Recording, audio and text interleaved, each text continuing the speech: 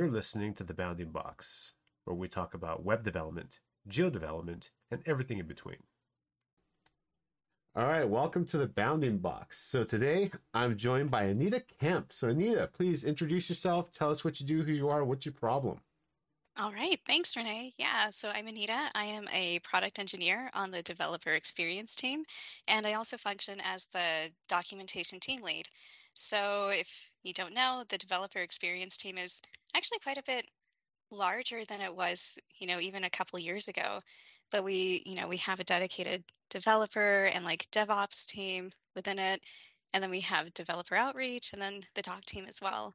So we created and we maintain the developer's website. And then specifically for the doc team, we create the content and manage the mapping APIs and location services guide, and also all of the guides that cover how to integrate ArcGIS location services with the open source library. So, Esri Leaflet, MapLibre, things like that. It's a lot. I don't think a lot of people realize just how big of a project the Oh, developer yeah. site is, right? Like even like I work on the Maps SDK stuff, but we have a small piece that we work on that kind of Hmm. we can work in isolation and do our thing, but there's like this whole larger ecosystem of stuff that just like is Yeah. massive and everything. So I've never built I've built our documentation for the Maps SDK, but I've never tried to build the whole thing. Oh, And yeah. it's a every I see the release notes every now and then, like, oh, the developer site's been updated today, so check it out, see what you got in there. But it's a lot. Oh, yeah. Yeah. And I mean, we have to coordinate, across the SDK teams, right? So it's not only the JavaScript team, but it's also all of the native SDK teams as well, and just trying to figure out what like the best user experience is, right, across the site. So if a developer is on, say, the mapping APIs guide and wants to go to like .NET or the JavaScript, right, SDK, like there should be the same expectation, right?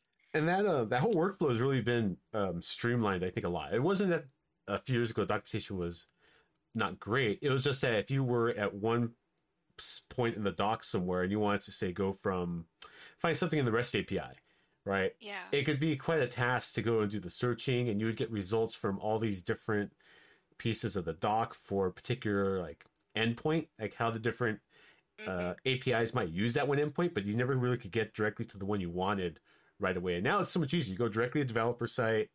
There's all these Yeah. different ways you can click through and find stuff. It's just so much easier to find things now.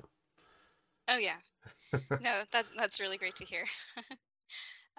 Let's see. So in terms of my problem, so I don't actually know if you know too much about my background, but like I don't have a CS degree. I don't have a GIS background either. So I was actually trained as a linguist. So I Oh got like wow. my yeah, yeah. So but even now, like I still have that linguist mode on, and so whenever I'm talking to people, like you can ask Raul, like on our team or anybody, they're like, yeah, Anita always talks about language. And it'll always be like, oh, fascinating. Tell me more about like, the syntax of this language or like the declension system. And I have to be like, Anita, not everyone wants to hear about like, That's great though, because that is random. such a Yeah. useful skill to have. It's just in communication alone, right? To be able Hmm. to talk to people, to make things clear for people. I mean, you're in the exact right position then. Yeah, it's kind of, it's, I like looking back on it now, I totally agree with you because, I went to like a coding boot camp and, learned how to, do web development with JavaScript and .NET.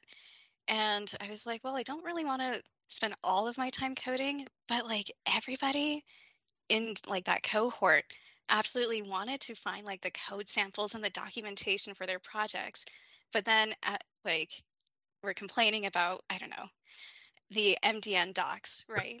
And then they never actually wanted to write the documentation, right? So Wow. I found like my niche where I'm like, I know the code and I can also write. So I'm going to stick with this. And So, the rest is history. what was it that got you to Esri then?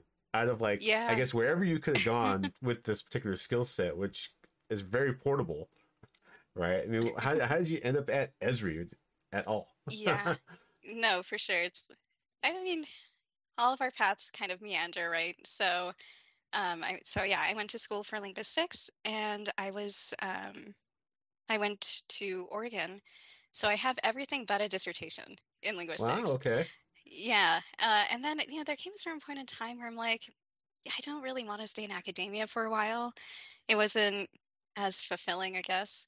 And so I was like, well, what I really like is doing the coding part of it. So in linguistics, we do a lot of, stats with R, for Okay. instance, or there's also this one program, it's called PROT, which is basically like you use it to like analyze vowel spacing and things like that. And that was really interesting. So that's how I was like, okay, I'm going to take a break from academia and decide what I want to do. And I decided I wanted to do web development.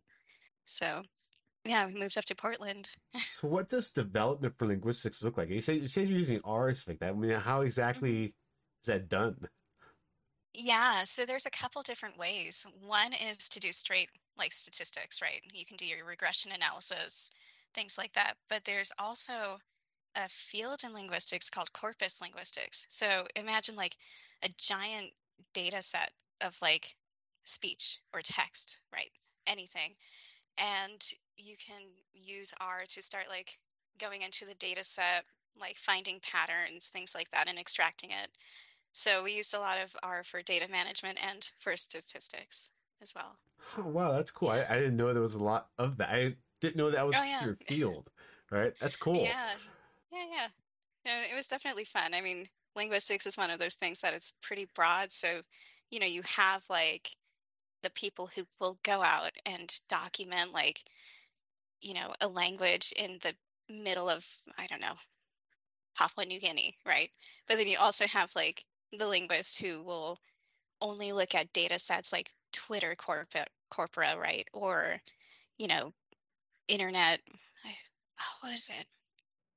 I remember looking at one study where they were looking at like World of Warcraft, like text corpora, because it's there, like it's all there public, so you can mine the data for it. So it's very, very broad.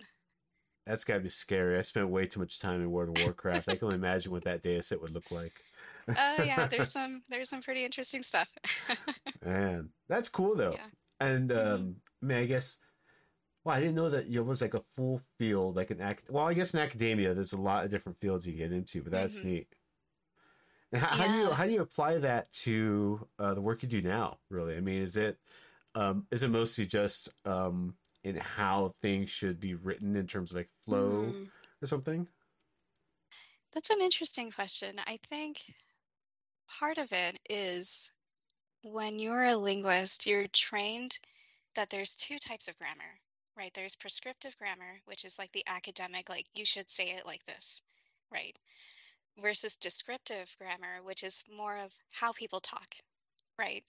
And so it's it's interesting being in this field or like as a doc writer because you have to at times adhere to that prescriptive side because that's what people expect, right? When reading.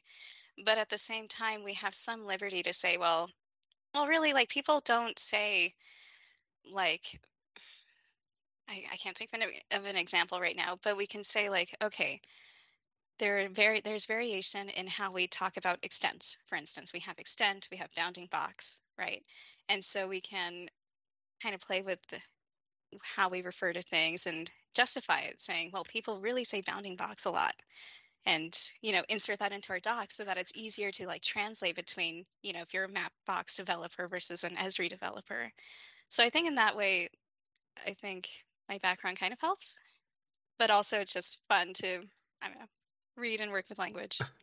That is cool. I'm digging that. That's a lot of fun. You can Yeah. tell my language is not very good, Oh but no, you're totally fine. Like I said, I mean, everyone's language is unique and everyone's language is valid, right? And that's what I try to tell people that's awesome. I love that all one. the time. Everyone's language Yeah. is unique, but they're all valid. That's cool. Yes. Now you also do a Yeah. lot of tutorial videos, right? You do quite a few of those. I've seen you put a few of those out there. Pretty cool. How you liking those? Yeah, I mean, I wish we could do more of them because it's part of like our outreach incentive as well, is that, a lot of developers really like the visual side of things and just watching someone go through the tutorial instead of having to read like all the steps and then, copying and pasting, which, there's an audience for that too. So, yeah, we're definitely trying to do more of them. And it's fun, I think, like to translate what you've written into actual like steps. That's cool. That's a lot of Yeah. fun. Now, I did Yeah. want to ask you because I've seen this. Hmm. You mentioned this quite a bit on different Yeah. places. This new Places API, right? Hmm. Now, Yeah. I mean, I work at Esri and I still haven't used it. I'm not too Hmm. much familiar with it, but what is the new Places API? Let's start off with that. Sure. Yeah. So the Places service, if you're unfamiliar with it, it's going to come out in beta in next month, and it's really targeted. So basically, we've had the geocoding service, right, that you could find places with, but now we have this new API that not only can you find POI, but you can also return like details about them. So, for example, I am walking down the street and I just want to find like a Starbucks. Well, you can do that, but then you can also find like the store hours of that Starbucks or the user ratings and all of that Oh, like okay. fine-grained, yeah, it's like all of the fine-grained detail that you want, but you couldn't get from like the geocoding service. So, like with the Places API, there's like two ways of working with it, right? There's one where, you know, you search nearby places. Like if you're on your phone and you just want to find like a Starbucks, right, within a certain radius from you. And then the other way is like searching within an extent. And then, finding like all of the hotels, say in Los Angeles, for example. But yeah, I think the main differentiator is the fact that you can get like that really granular details of each place. And it's also the amount of categories that there are and will be coming as well. It will be exponentially bigger. That's cool because I know with the Yeah. geocoding API, you can ask for categories. The results you get back, I think right now you get back maybe like, well, you get the address, Hmm. you get a phone number, and if you're Hmm. lucky, you'll get a website URL. And I think those are like Hmm. really the only three things you'll get. Well, the name of the business too. Um, Sure. but I guess on the category side, are they more generalized? Like, because right now I know that categories you can do like, oh, there's so many subcategories of Yeah. Yeah. subcategories and stuff. But is it just a very like a normalized set of categories for the Places API, so it's a little easier to use? Um. Well, I would say that there's also a lot of categories. So, Okay. we have like there's like 10 general categories, right? Like arts and entertainment and, you know, dining and drinking, right? That's like the main categories. And you can search. Like, each category has a unique ID and you can use that ID to do a general search like that. But if you are really wanting like that targeted search, you can do that as well. Say you only want like, I don't know, Italian restaurants or like French Ah, restaurants, but okay. like Provence style restaurants, you can search for Yeah. that too. So it's like really, really, again, I like using this word granular in the way they in the way they've organized their categories. That's Yeah. cool. So I guess based on how you want to Hmm. set your app up, something like that, you can really customize it to whatever needs you have for a particular app, right? So Yeah. that's neat. Yes. For sure. Yeah. So you can either search by the category or you can do like a complete like keyword search and, find like the places that have the word like cafe in their name or that fall within that category of like cafes and dining and drinking.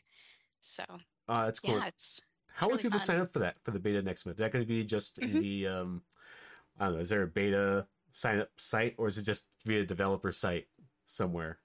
I don't have the details about that as yet, but as of now, you will need to have an ArcGIS platform account to actually access the Places service. So, yeah, so you can get a developer account for free if you go to the developers.arcgis.com website. And yeah, and then we will have a specific scope that you can set for your API key to start playing with the service. Oh, that's cool. I dig that. Yeah, Can I start yeah, yeah. using it now? Can I get early beta? You'll have to talk to the team behind that one, I think. Man, okay, okay. I'll play. I'll see what I Yeah, can wiggle out of those folks. yeah, yeah. But But I'm really excited. for it. That's neat. And I guess in general too, you just you work on a lot of stuff for like developer side, everything like that. I mean, how would you Mhm. recommend users that are new to the platform get started? Sure. Yeah, I would say the first thing is to get an ArcGIS account. So the easiest is getting that platform account, which is just a free developer account. It comes with a free tier, so you get, a number of free base map tiles and geocodes and things like that per month. So once you sign up for that account, you get an API key and you can scope it to access different services. And then you can just start playing with the SDKs. And if you want to learn more about location services and, you know, how to get started even more, I guess, is to go to the mapping APIs and location services guide That's cool. for And it. like you said, I think you Yeah. said before, we have a lot of different guides and things for like Leaflet or MapLibre, Yep. and of course the Maps SDK for JavaScript. That kind of already has like built-in stuff on top of all these different Yeah. services and everything. But you're not limited. You can pretty much use it wherever you want to. Oh, yeah. Back end, front end. Don't even need a map necessarily, right? I mean, you can just kind of Right. create a dashboard of stuff if you really wanted to, Yeah. using all these things. That's cool. Yeah, I think that was like a really good thing that happened is like with the release of platform was the fact that I mean you can consume our location services in these open source guides. Like there's nothing hindering you from Yeah, that. And the fact that we have like, ArcGIS, REST.js to help developers, access the REST APIs is I think it's really nice. that's fun. All Yeah. right, DS, I want to be a bit Yeah. respectful of your time, but Yeah. before I let you go, you got any tips or tricks for people that you want to shout out? And it doesn't have to be anything geo related or anything like that. Anything at all you want to tell people. Yeah. Okay. So let's see. I think the first one is the fact that we have a feedback widget on the developer site. So, whenever you click the button and, provide some feedback, we, as in me and the doc team, do read it. And, we update the site weekly, like you mentioned. So, we can make some changes based on feedback. And we'd love to hear how you guys use our doc. Let's see, another tip or trick. Mm, I don't have another one, but I would like to know from you, what is your favorite like thing about language? Like Oh, anything. Yeah. and I guess this is kind of, I mean, just how it can differ so much, but you just kind of understand what people are saying most of the time, right? So, Yeah. like, I grew up in LA, I grew up in East LA, and there's a lot Right. of slang that we've got Sure. out there.